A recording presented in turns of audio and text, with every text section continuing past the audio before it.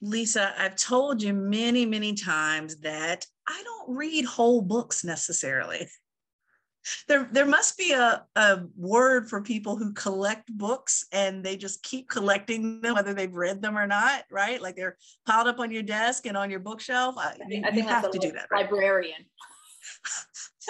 Well, look, I must be a librarian as my side hustle, okay? Because as soon as I get rid of one book, I buy like two more.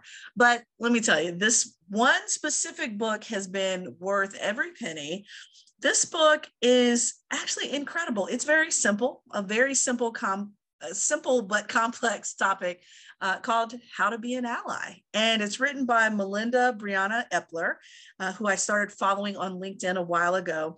And I feel like each chapter should be a book of its own. And so this new thing that I'm looking at in particular is her figure on the stages of allyship. And she provides us 7 different stages of allyship. And Lisa, if my memory is not failing me, I know we have talked about this topic before, but I don't think we've talked about it in this way. Yeah, you're right. We have talked about allyship. It's come up here and there several times because it's such an important concept, but we have not presented a model of allyship in terms of here are some of the stages you might experience. So I'm actually really excited to learn more about it. Absolutely. So let's dive in. I'm Dr. Shauna Payne Gold, and I go by she, her, her pronouns. And I'm Dr. Lisa Ingerfield, and I go by she, her, hers. Welcome to Unfazed, a podcast to disrupt your normal and challenge your brain to go the distance.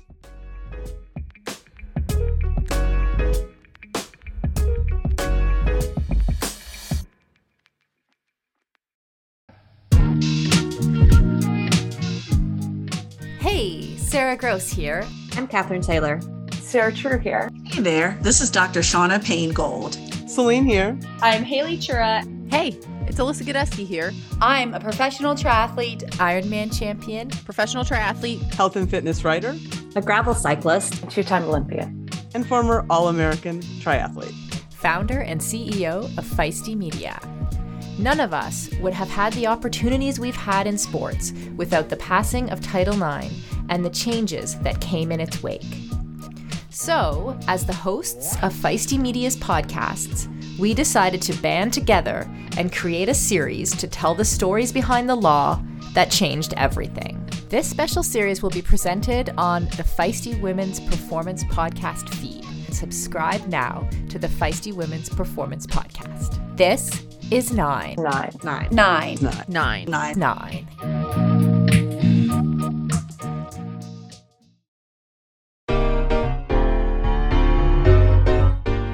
Whether you're competing in a triathlon or swimming to challenge yourself, Orca has fit-for-purpose swimwear designed to meet your needs.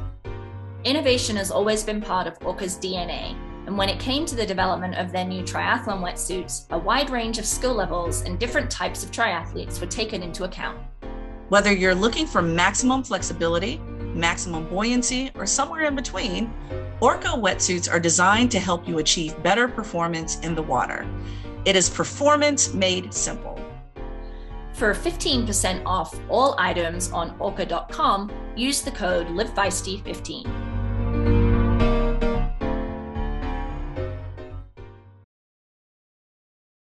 So, Lisa, I don't read stuff. I mean, I do read it, but yes, I don't read books like cover to cover like a novel, right? And so usually if I see a book that I really like, I might pull several chapters that I review because I'm going to use it for something, because I don't like outdated scholarship and information for what I do professionally. But this book is on point.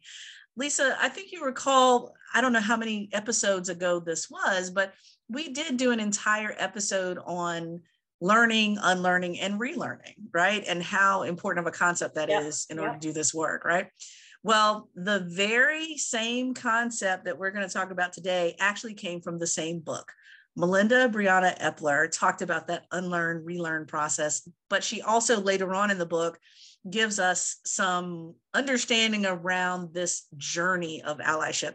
And Lisa, I think the allies get a bad rap. Let me put it that way. I think allies get a bad rap sometimes because it's the assumption that it's on either end of the spectrum. Either you're doing nothing and you're a raggedy ass ally, or you're marching on Washington every weekend for some cause, right? And as I think about it, especially as folks outside of the DEI space that don't do this professionally, oftentimes people see it in that dichotomy. It has to either be one or the other, but it's not anything in between. And I know you would probably suggest that there's so many different ways to be an ally, right? Not just marching on Washington every weekend. Yeah, I do think we get caught in that trap. I know that, Ibram X. Kendi in his How to Be an Anti-Racist, he's essentially articulating, it's anti-racist or racist, right? There's not really an in-between. And I think other theories similarly don't create space for gray, but I do think about allyship perhaps is more of a continuum and less of a ally, not ally, because of what you say, right? Because there are small ways that you can intervene that could actually have profound effects, but they're not joining the weekend protests, right? Right, so right. I do think that there is a space here for us to think about allyship broadly, which also creates multiple opportunities for people to engage, right? Oh yeah, absolutely. And that's why I think the word micro allyship came up, was that people needed small digestible ways in order to make an impact, and knowing that those small ways still work. They still work. Just as there are microaggressions that hurt, there are also micro allyship characteristics that help. And so, what can we do in those smaller spaces? But Lisa, so let's talk about these 7 stages that she brings up. Okay. I am on page 196 of her book. I know you don't have a copy of her book in front of you, but let me just give you kind of the broad swath of where she's going here.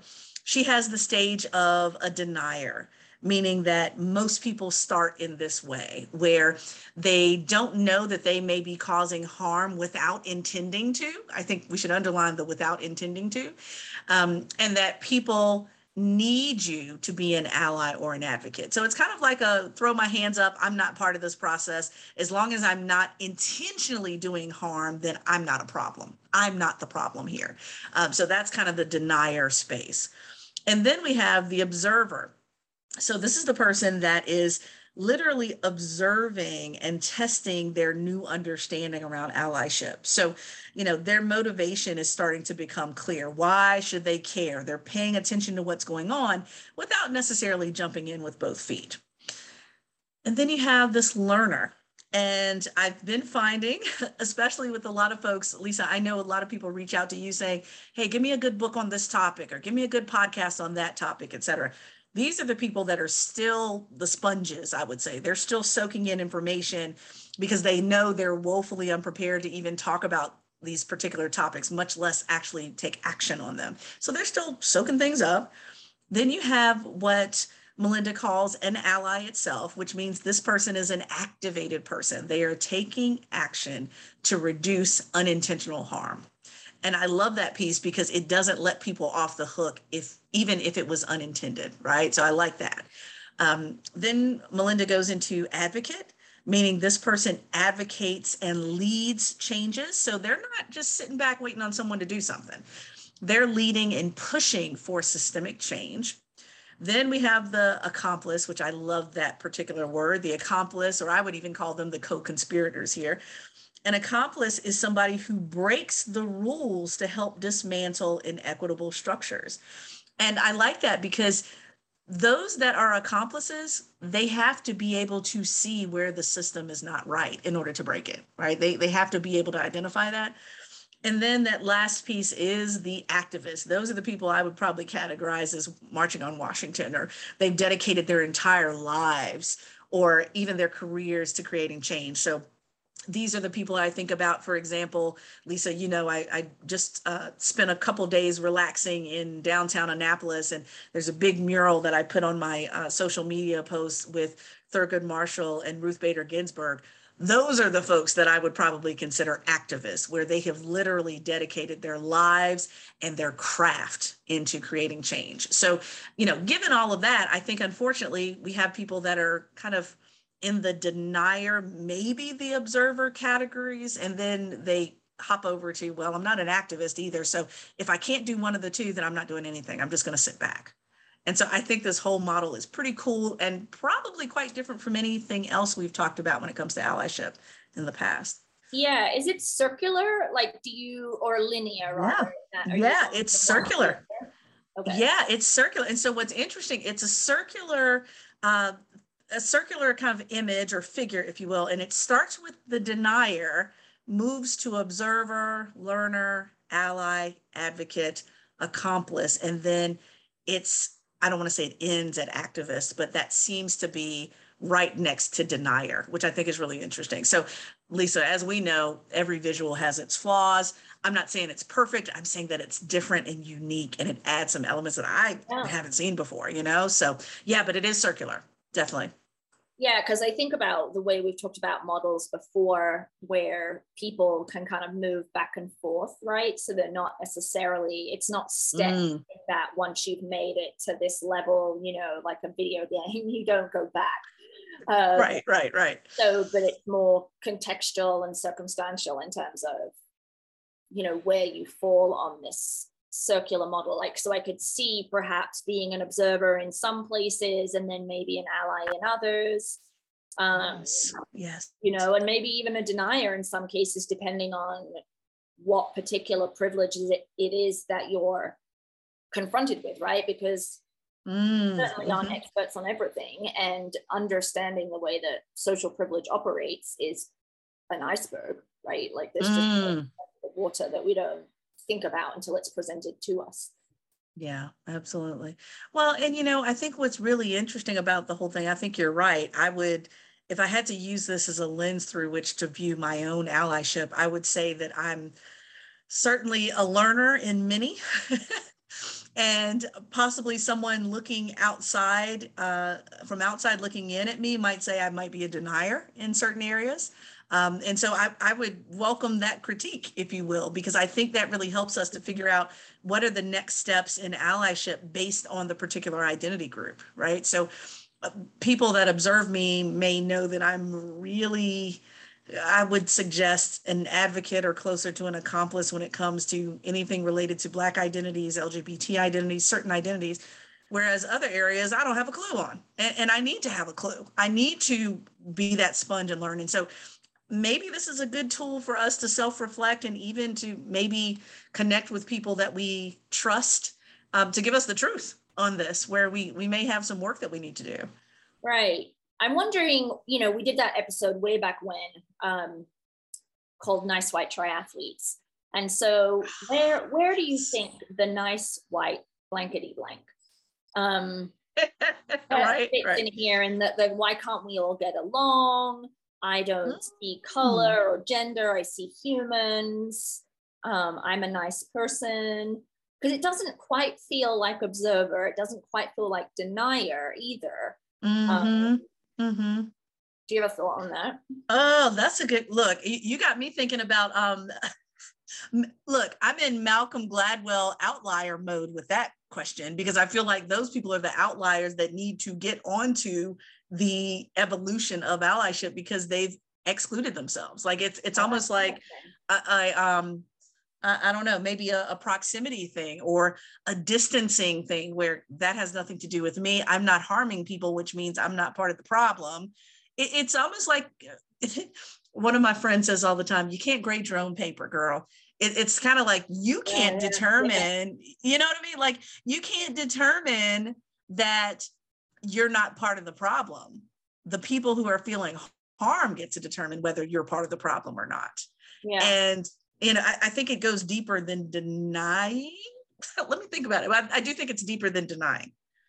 Yeah, because I definitely know folks, in my life who are nice and kind and acknowledge that racism and sexism exist, right? So they're not denying its existence. They're not anti-DEI training per se, but they don't see, they think kindness or niceness is the solution to these persistent problems. So it's not quite denial, but it does feel like a little deeper or off center, right? Like you haven't, like you said, you haven't quite made it into into the allyship process. Yeah. It feels a little Malcolm Gladwell-ish to me, where they're kind of, they are the outlier that we're trying to pull into the vortex, if you will. We're trying to bring them in. And, I think that, sometimes that kindness piece, I think the kindness still breeds that, that comfort, white comfort in particular, because right. I feel more comfortable labeling everything as being kind than actually talking about how racism exists even amongst kind people. Yeah. And so it's still kind of perpetuating that comfort piece, and so that's where, if you keep saying that you're not part of the problem and you just want to hang out in the space where you're comfortable, which is being kind. And I appreciate that. I want people to be kind, but I don't want people to be kind as a diversion from going deeper. I feel like kind is kind of like that surface level, but there's so many other, levels underneath of that kindness can absolve you from going into. And that's a shame. Yeah. I almost think I kind of was, as you were talking, I'm thinking like, maybe we need to redefine kindness, because I agree with you. And I think that is it not a kindness to explore your privilege and understand the ways in which you are perpetuating oppressive behaviors, comments, whatever, right? Like, or your inaction in a certain situation is maybe unkind, right? So to be kind, be a kind person, is to be open-minded and acknowledge that if I am inadvertently doing harm, that is an unkindness, right? So I wonder if that's a redefinition we need to do. Well, Lisa, no, it doesn't count unless I'm doing it intentionally. The oppression doesn't count if I did. That's the logic that we're talking about here, is that, you tripping over my shoe and breaking your leg, that didn't really happen if I didn't do it intentionally. Get out of here. It did happen. It did hurt. And it doesn't matter whether it was intentional or not. So yeah, I feel like that intentionality piece always gets to override how people feel and how they're hurt or harmed by something. But that doesn't make sense to me though, right? Like in that example of tripping someone up and, like that's unkind, right? And it's further more unkind to deny it ever happened, like to not take responsibility for it. Exactly. To not take responsibility for it. And so, for me, I'm like, do I want people, like, I think you're right. I think we do need to redefine kindness. And I think we need to prioritize what's important here, because some people don't want to get called out on their lack of kindness. They don't want to get called out on their depth. And that's what I really despise about the whole process, is that, a lot of people, I've seen it happen before, where they were, I don't want to say called out because that sounds so heinous, but they were named as complicit with harm.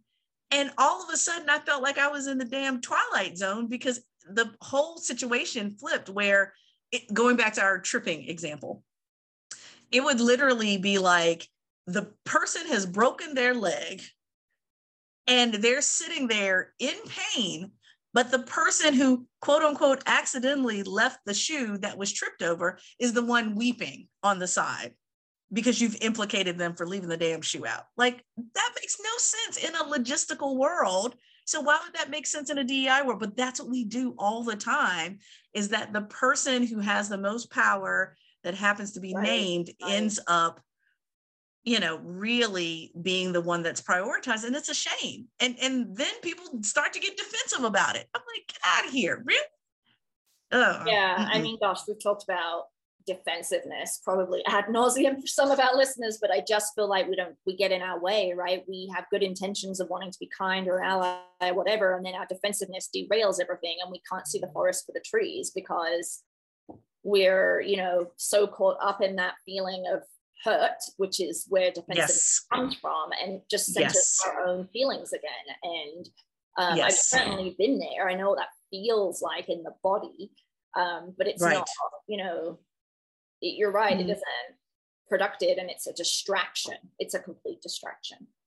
Well, and okay, so let's take it to another level then, Lisa, because as I'm thinking about Melinda's, figure here of how allies evolve, and there's 7 different stops on this circular kind of visual. What I think is really important that I didn't put together when I first saw this is that feelings are not included in any of the 7 descriptors, not even the deniers. Okay. Feelings are not included in any of these, right? And I've said it often, but I'm still trying to figure out how to articulate it well, is that, when someone is named for a harm or oppression against a person, how do we move so quickly to being offended? And then that becomes prioritizing your feelings as someone who harmed rather than prioritizing the feelings of the person who actually was harmed. And so as I'm looking at this ally figure, there's not one iota of this that mentions the ally's feelings. Right. And so I'm not saying to dehumanize people, but it's not a priority because we're talking about the oppressed, underrepresented person, not the person that's attempting to be an ally. Yeah. I just think it's interesting. It is interesting, right? Because it's almost certainly purposeful. Yeah. This model that you're describing is about allyship. It's not about self-ship,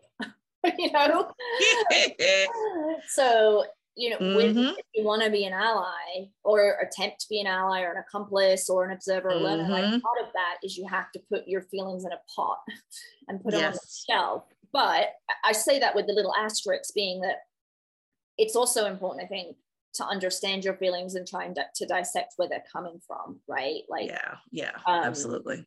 Absolutely. I think there's learning in acknowledging one's feelings about some of this stuff. So, but it's not the center of the issue. Right. And you've said to me several times that there's very little, if any, examples in US history where, white people's needs and feelings haven't been centered. And how the feelings of people who are harmed, often violently, don't matter, right? Yes, absolutely. And and that's what so let's go to the model when it talks about the learning piece, right? And people that are absorbing information as part of that model in the book. What I think is really interesting is that the author talks about looking outside their normal avenues of learning and participating in events and working to expand their network to understand other groups, right? And what I think is so powerful about that is, how do we continue to push? How do we continue to push ourselves and also allow people within those communities that we want to learn about? How do we allow them to push us? Because, you brought up a great point. One of our mutual friends posted on LinkedIn about, quote, meeting people where they are. And on the face of it, I'm thinking, that's not a bad idea.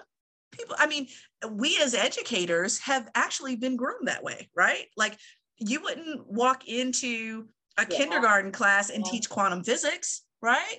And so, given that, I think that's what's interesting about it is, are we continuing to meet people where they are? And to connect back to what I was mentioning before, we're meeting people where they are, and many of those people are outliers.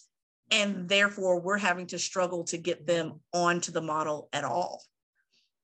And I'm not sure we should be taking on that responsibility. I think they should be taking on that responsibility for themselves. Yeah, I definitely have been told so many times that in this work, we have to meet people where we're at, otherwise where they're at rather, or we'll lose them. And it does seem intuitive, right? That seems to make sense, but it continues to center comfort, the comfort of the person that is potentially complicit in the oppression. Yes. How much do we pander to that when they're not going to move? And maybe, a big nudge into discomfort will actually move them, right? Mm-hmm. Well, you're making me think about something. So this is a shout out to my youngest, Kendrick, who's in 2nd grade. So when they're doing math, they've been recently doing more on money math. So anything related to money itself, US dollars. What I think is so interesting is that his teacher takes them through a battery of questions on most days that they have money math. But the final question that she asked them, she calls it the humdinger, right? Because it's a question that's not a 2nd grade level question. It's a 3rd grade level question to push them out of their comfort zone to help them to think. And then she gives them a little reward of some sort, right? And so I'm not trying to minimize people's growth. But what I am saying is that really good educators may be able to do a little bit of both, where they're very clear on where the person is, but also they're pushing and shoving to get them to that next place. And so throwing that humdinger in really helps them think beyond what they already know, because those questions that she asked them are very comfortable to them. They can answer them. They're what's called mental math. They don't need to write anything down, nothing. They can just do it in their heads. The humdingers, she gives them a chance to get a piece of paper, get a pencil, get whatever you might need to help you figure it out. But I think maybe we're not throwing in enough humdingers for people, or people aren't open to the humdingers, and therefore they go running. They divorce themselves from that discomfort when it comes to those humdingers that you and I easily give out. We easily give out humdingers, right? Yeah, and it just, a friend of mine is trying to navigating a difficult situation and trying to build some confidence. And her partner said to her, well, how do you build confidence? You build confidence by having knowledge, right? Which is part of that learner level of allyship. And I think that the comfort, the learning at your own pace enables you to build some confidence around some of these issues, but that's not enough to move you along the continuum, right? But once you're starting to feel confident with concepts and, the historical context, then you do need those humdingers. Is that right? Is that what you said? Yeah. That's it. You need those, because otherwise I think you won't take the step to the next place. So then you'll just be, because the more you stay in the same place and more your confidence grows, the less likely you are want to leave it, because you feel very comfortable, very confident, and even an expert in that one place, right? And so the idea of going to the next level, like, in karate or other martial arts where you move in the belts, right? You take it to expert, and then you kind of go down to the bottom and you're like the next belt and you have to work your way back up again. But that's right. There's a lot of humility involved in going from the top to the bottom, but that's an important piece of all of this, I think. Absolutely. Well, and I think you and I went through that a little bit with one of our shared clients, where I would say very confidently that you and I are extremely comfortable with DEI concepts, understandings, theory, application, research in a US context, right? But if we're in Asian countries, or if we're outside of the US, and for you also outside of the UK, that extreme level of comfort diminishes for us, because now we're thinking about DEI in spaces and contexts that we are not used to. And therefore our expert level, it's not that it doesn't exist, but we have a growing edge, let's put it that way, when it comes to applying those concepts in countries where some of our language doesn't even exist for our field, right? And so I think there's a lot of humility in that, and I think we should embrace it, because now that's forcing me to learn about different contexts where DEI may be developing differently, right? I think that's reasonable, but it is uncomfortable as hell, okay? It's uncomfortable, very uncomfortable. Does the author say anything about how a person moves along this continuum? Is there any bits that we could leave our listeners with that might be useful? Yeah. Well, a few things, and I won't I won't give you the answers to them because I'm not sure if she provides them. I think she provides thought provokers, but a few things that Melinda mentions in the book. She mentions, for example, let's say I'm a person with an underrepresented identity. Why do I need to be an ally when I'm already overburdened, right? So that's one. Another thing that she mentions, what do I do when I mess up, right? Because we're going to make a lot of mistakes along the way. We've talked about that quite a bit on this podcast. Also, asking the question of what is canceling or what is public shaming, and should I do that to other people? What's the usefulness of that, which I think is interesting. And then she goes into asking the question, how do I convince people that allyship is important, right? So kind of that living in community piece.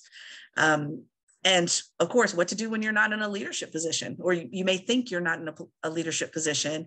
What do you do when your role is plugged into the system, but it may not be so high on the org chart? So lots of really good questions there to think about. And I think we could apply them to endurance sport pretty easily.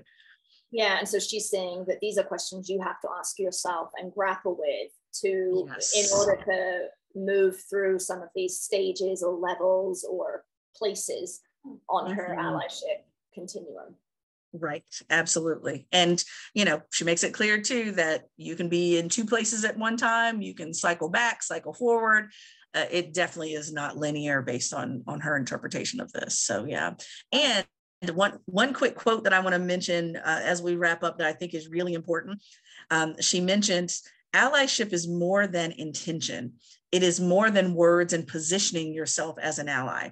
Allyship is earned based on learning, getting uncomfortable, going past any fears you may have, and taking action that benefits people with underrepresented identities.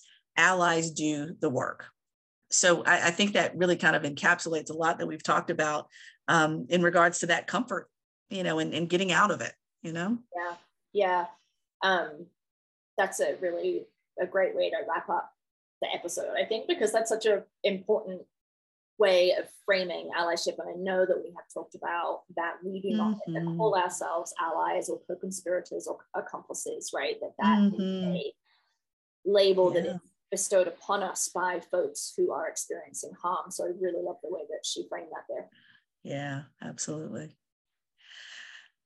All right, Lisa. So I'm sure we always have plenty of hell no's, and we do have hell yes today as well. Did you want to start us out with a hell no? Hell yeah. Hell no. Yeah, absolutely. Well, I said that in a very kind of like upbeat tone. It's not that upbeat. Right.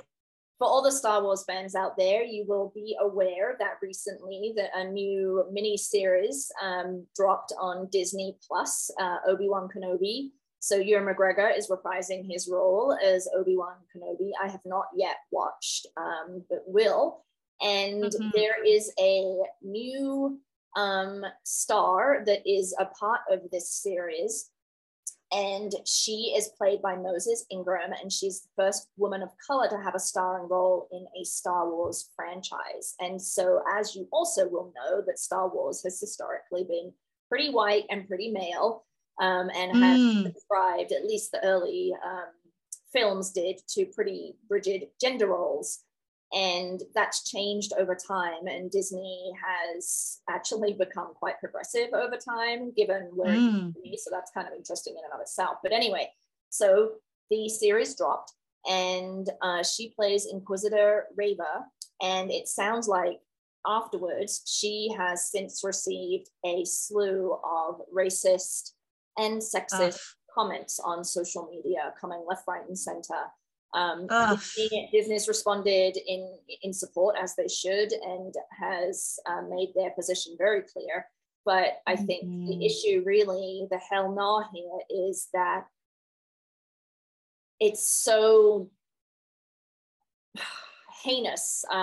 It's not even the word that doesn't really capture it, about the fact that we start to diversify some of these older stories and older beloved movies and books and such, and it gets such a huge backlash, and that people think that they can do that online and troll her and abuse her and feel like they have no responsibility for their actions. So yeah, that people feel that they can do that, right? And this is one of the bad things about social media. And I just, hate people when that happens, which is not really uplifting me, but I'm just like get it together, right? Get it together. Right. Exactly. Oh my goodness. Yeah, it kind of reminds me of when Bridgerton first came out on Netflix, and people were kind of in this uproar about Queen Charlotte being a woman of color. You remember that? Yep. Yeah. And when Shonda Rhimes and her producers and so forth said, actually, we're not miscasting anything. We're casting things the way they actually were, which is different from what you've probably experienced. So yeah, that's so frustrating. But I know that this particular podcast is going to air during June, which is Pride Month here in the United States. And so I have a couple of things that really made me super, super happy. The first thing is Lisa knows that I am a Barbie collector. In fact, I have my mom's Barbie back from, I think, the early 60s. I still have that one, but I've been continuing to add to my collection of Barbies. And so I'm super excited to say that I already clicked the link. Thank goodness it was still in stock, but barely. They had a limit on how many you could purchase. But Barbie has released its first ever transgender doll, and it's styled after Laverne Cox, the actress. Yes, so I have ordered mine. Mine is on the way, and it was really intended to celebrate Laverne's 50th birthday, which is really cool. And so Mattel is releasing a tribute collection Barbie doll made in her likeness. And so I'm really thrilled about it. It really kind of captures who she is, the fashion, the blonde hair. It has a deep red gown, the silver boots on. I mean, just it embodies exactly who Laverne Cox is. I was fortunate enough to be able to hear Laverne speak when I was still working at University of Maryland. And this really embodies what I think is her perspective anyway. And so given this, what I think is really interesting is that, of course, Mattel is assuming that this is going to really speak to adults, right? Us adult collectors, because very few children have seen Laverne Cox in, Orange is the New Black, for example. Like, kids have not seen her in that. And so most of us adults will probably be picking her doll up. And so this is the very first time that Mattel has released a transgender Barbie doll. And this particular doll is not the first LGBT person to be turned into a Barbie. Also, Billie Jean King, which I cannot find because she sold out. Billie Jean King is the first lesbian athlete that was turned into a Barbie as part of his Inspiring Women series. So yay for Laverne Cox. I'm super happy. I'm really glad that I got to place my order. And then the last thing that I will say is that yay and hell yeah to Canada, right? I don't know how to sing "Oh Canada," but you know where I'm going here. Canada is the first country to provide census data on transgender and non-binary people. And even when I read this, Lisa, I kind of did the sideways head thing, like, really? This is the first country to do this? But from what we know, is that Canada is the first country to collect and publish data on gender diversity from a national census. And they break it down based on generations, so Gen Z, millennials, et cetera. And so definitely we'll drop the link in the show notes, but we're really happy that data is actually being captured and published, because we know that, the numbers speak. Lisa and I, we crunch data as our cardio when it comes to data. And so given that, we're really happy about this, because this can certainly lead to more resources for trans and non-binary folks in Canada. So we're thrilled for that.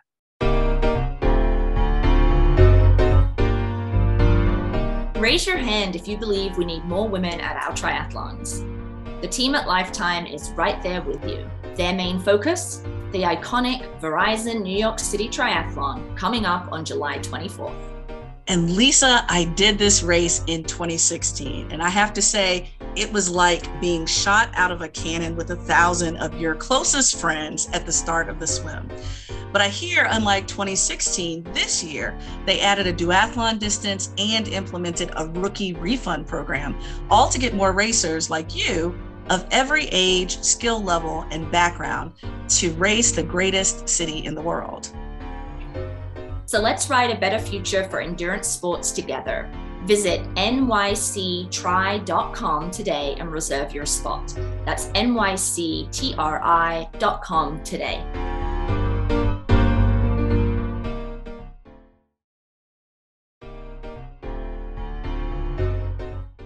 Whether you run, ride, hike, or swim, you understand what it means to push harder, reach farther, and go the extra mile.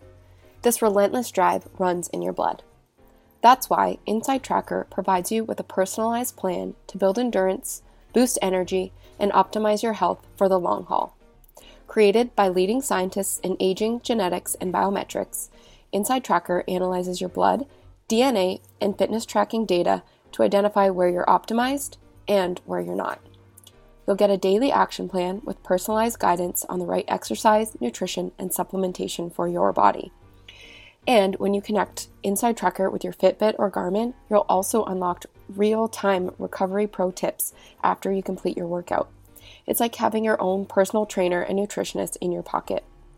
For a limited time, you can get 20% off the entire Inside Tracker store. Just go to insidetracker.com/feisty and use the code FEISTY for 20% off. That's insidetracker.com/feisty.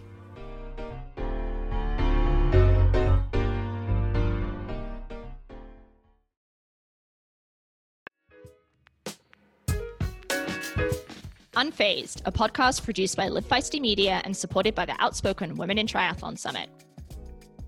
Edited and produced by the fabulous Lindsay Glassford. Email us at info@unfazedpodcast.com and find us on social @TryToDefy, @DrGoldSpeaks, or @Outspoken Women in Tri. I'm Lisa. I'm Shauna. Thanks for listening. Stay unfazed, folks. See you next time.